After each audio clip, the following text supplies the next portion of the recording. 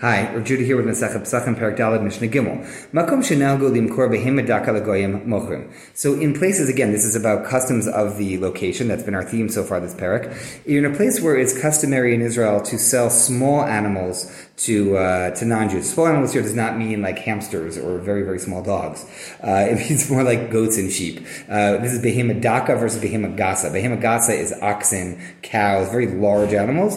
Goats and sheep are seen as being smaller animals. They're the kind of thing that you could probably pick up if you needed to. So some places there was a custom not to sell to Gentiles in Israel, and some places it was.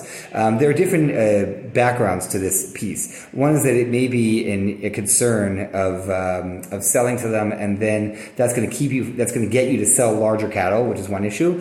In other places, the Gemara and the Mishnah discuss concerns about selling cattle or having certain kinds of animals in Israel, that people will have an animal and like a goat or a sheep will wander and then eat grass. They'll eat whatever they find, and they may be likely to steal from someone else's yard. So there are issues about raising them, certainly near cities. Those are issues even among Jews. Here we're concerned about selling to Gentiles, and we say that if in a place where it was considered normal to sell these smaller animals, goats and sheep, to Gentiles, that you can do it, but you shouldn't in the others. Why are we concerned? What is the concern that selling smaller animals will lead you to sell larger animals? So we get to that.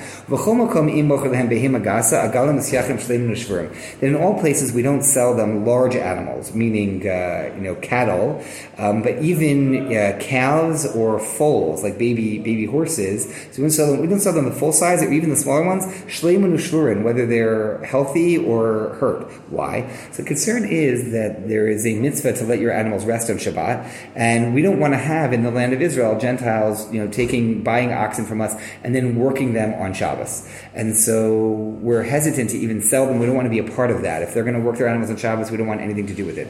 Now, if they're young animals, we said even those, because they will grow into bigger animals.